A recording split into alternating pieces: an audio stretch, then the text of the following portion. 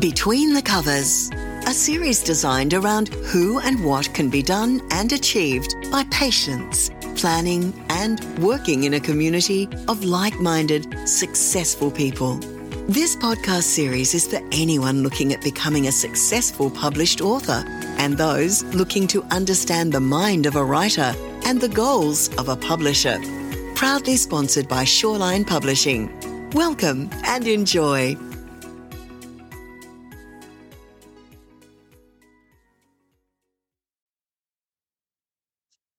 Hello, everybody. Thank you for joining me. My name is Bradley Shaw, and today on Between the Covers, I have author Ib Svane, who's written a wonderful book called Short Stories for the Daring Yachtsman.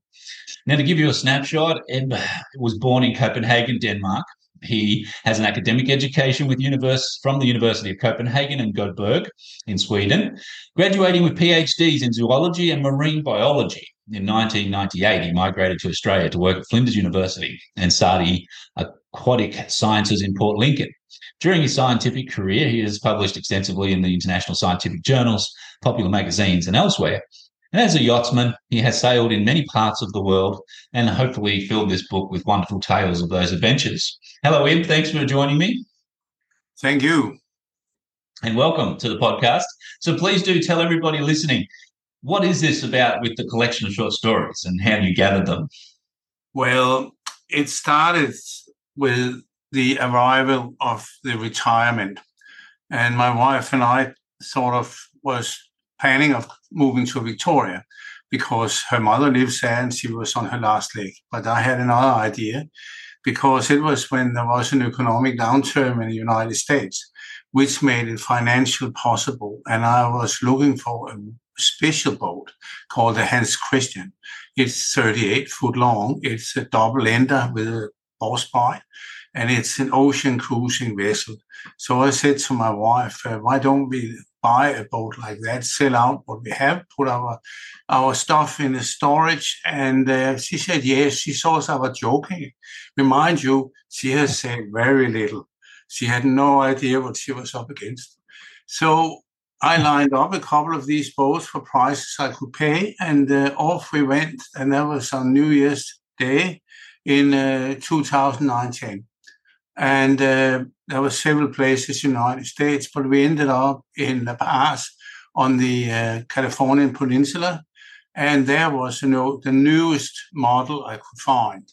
And it had belonged to a guy called Peter Sanderson. He was a skipper of Rainbow Warrior. And I knew his family from my work in Sweden because they were really into salmon agriculture, which of course most do. So we ended up with buying that boat, and then we spent a year in preparing it for the trip, and we sailed down the coast of Mexico to Acapulco and up north as well. And it was turned out to be quite a different thing what you would expect, because what you actually feel or remember from that trip, that's the people you meet. It's about people. It's not about sailing from A to B. If you read yachting magazines, it's all about sailing from A to B. Have you read one of them? You have read them all. So you pick up these things, and I have always had an eye or an ear for this, for stories. I love telling stories, and I also like to write them. But I've first now in retirement had that opportunity because there is quite a jump from scientific writing to literature writing. I do not consider myself a literary writer, but more a storyteller, and that's what I like to do. And particularly if you can catch people's interest, but that can be very hard. But that's how it started. And we joined something, and there is several, I can't call it regatta or cruises you join. And there's one they call Baja, which goes from San Diego to the tip, San Carlos, the tip of the Californian Peninsula. And from there, you can then join something we call the Pottle Job. And that is to Tahiti. And that's a different kettle of fish because you can count on 24 days approximately on average of open sea, crossing the Pacific to the islands of Marquesas. But it's all this preparation and things which are in between, which is quite entertaining, pardon me. And that's how it happened. I got these stories. You live yourself. The Americans are brilliant in organizing things. There were everything happened over the radio, and they were helpful. And it was so surprisingly this life that it caught me. And so eventually we were ready, and we left because we had to be out of there before the hurricane season started. And you go west until something familiar appears, but it's not that simple. You have to cross the equator at 130 degrees east. Otherwise, you are in trouble, because you can come into the Tuamotus, which are low coral islands, and you cannot see them on the radar if the weather is bad. And you can count on one thing. That's one thing I learned. Despite enormous amount of planning, I always arrived at night, and I do not know why, but it always happened like that. So it can be dangerous. But as soon as you arrive, you forget about this, and you meet a lot of people again you have met before, and then it's just island hopping. Well, there are some 2 weeks trips between islands, but you go what you call the coconut milk run. So it's in the trade winds. And so just a question about taking the light rules, because I have to consider my passenger, my wife, but she did extraordinarily well. I was quite impressed, because you can get seasick, and there are no hospitals to help you out there. You have to take care of that straight away, and with no fuss. Otherwise, people dehydrate and can get extremely sick. So you won't do this. So that is essentially how it pans out. And then, of course, there is a few stories from Scandinavia as well. And also a story from a bit of a spooky story from Cape Town to Fremantle. And that's a long trip. It's 30 days at open sea, and there's absolutely no islands or nothing. But surprisingly, the longest trip we did was 24 days, and we didn't see a single boat. Wow. Not a boat. So that's daunting to imagine, being out in the open sea and alone like that, sometimes feeling that loneliness. Knows how small we know how small we are when we sort of in the picture of a big ocean, I guess. It is, but it affects you, because it's it makes you think about life in a different way, and you have not time to think about the past, which is always troubling for all of us, or eventually will, as you grow older, and you want to leave that behind. On a boat, you have no choice, because you have to prepare yourself for what is ahead of you. You can't simply look back. And it was an eye opener, I can tell you that. And that's what I tried to express in the stories in that book. It's about humans. It's about people and their fate, not their fate, their fate. So what happened to them, and so forth. It's quite disastrous. What really got to me was that there were many international people in La Paz in particular, and what really sort of hit me was that there are so many ex-service people who were badly wounded, and they could barely survive on the pensions on offer, and they chose to live on boats, small boats. We were not talking about expensive yachts at all. Wow. And they just survived, and you sort of get to know these people, and you think, gosh, you are lucky in life being in Australia. Jesus me. It's a different thing. It is, and it's fascinating, and you've collected these stories around these experiences, and so you've been sailing all of your life, from even when you were a young person, or when did you take up the yachting? No, since I was a teenager, my father until 1954 was in the Navy, and I was in the Navy Scouts. and it was all about sailing, and and it went on. But then I had a number of boats, not big boats, sort of 27-foot, even smaller, in Scandinavia, because when I worked at this marine laboratory in Sweden for 20 years, it's in an archipelago. There's no tides, only what air pressure produce, very little. And it's just a fabulous protected place to sail. So you sail up and down the coast and all these remote islands, and that's how it comes about. But I also sailed overseas. I have been sailing in the Pacific Ocean around Seychelles Islands and in the Caribbean and these places. So I knew what I was up against, but my wife did not. I can tell you that. Sounds like a strong woman. So this period of time, you found a boat to buy, and you went out and purchased it. With that, when you purchased it and planned your trip, was it taken from Australia, or did you have to go sail to America first and then up around those coasts, or did you go how did you plan that out? Well, it was put on the hard in the pass in Mexico by this British guy from the Shetland Islands. And he had apparently in mind, he met well, that's at least the agent told me, he met a young girl on board Rainbow Warrior, and he had planned to bring her to the Pacific, and his plan was to get the boat back to Shetland Island. But, well, it didn't end well. The lady there, she apparently got a movie contract in the United States, so she turned around and left him behind. And I was told by the agent, when he pointed at it, that there was still a mark in the tick deck where her stiletto has turned around. But I can tell you, he left on the boat a fabulous bottle of whiskey. It was just unbelievable. I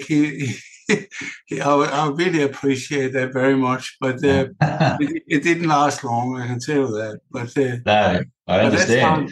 That's how it ended. But I had boats lined up in Florida, which is sort of old heaven on the East Coast. But this was the newest one, so there was no way around, and I had to prepare quite well. There's an enormous amount of work into get the boat ready. Wow, that's amazing. And so the stories and the characters, the people you met, as you mentioned, did you write their stories like, when you would sit on those hours alone on the boat, just writing them in to think about? Did you plan it as a book to tell other stories, or was it just a journal entry? How did you approach firstly collecting this information, all these great stories? No, I collected them in my brain. I didn't write a single word because I still had some papers I had to write for my assignment. And about blue mussels in southern Australia, and I got that off. I simply didn't have time to do this. I did make some mental notes about things, and I also put things into the logbook, of course, but only very small notes. But I knew that I had at least a reasonable amount of short stories to turn it into a book when I came back. But it took a couple of years before I got started. Good. And what do you hope? What do you hope your readers get out of it when they grab a hold of this book? Do you think they have to be yachtsmen, lovers of the ocean, or is it just a book they can read and immerse themselves into the learning and just even the people as you met? No, I don't think so. The character of the stories are really not. It is primarily about yachting, but about what happened, what people do on board, the choices they make. But I ran into something which was quite extraordinary from my point of view. There is a little place called San Blas, and we were we would go in and have a look. There's a lot of these small harbors along the coast of Mexico. And I was sort of thinking, I have heard this name San Blas before, and but I didn't sort of refer to it. It was difficult to come in because it was all muddied up. And it turned out that it has been once quite an important Spanish harbor. There's a big fort and a church. And it was first when I heard this, the bells of San Blas, something, it rang a bell. And just a bit north of San Blas, there is a little hotel, and which is very nice made, and it was the side of a movie set. They were going to film Tennessee Williams' movie, a theater piece, The Night of the Iguana. And you might, I do not know what well you know Tennessee Williams, but he was very sort of come up with critical things in society. And for example, he wrote the book The Rose Tattoo, because a tattoo at that time in the early 50s was seen as being degrading. It was not like now where they're God no ugly. That's why he was sort of playing with the thing that a rose tattoo could be highly erotic, and I'm entitled to agree with him. And I walked along Jetty Road in Adelaide when we arrived in Australia, and there was a tattooist, and I looked in, and he had the door open into his clinic, and there was a lady standing with a hat on, bending forward, exposing a little bit of her buttock, and he was working on a tattoo. And I would guess it was rose, and I didn't have a camera. It was just a thing.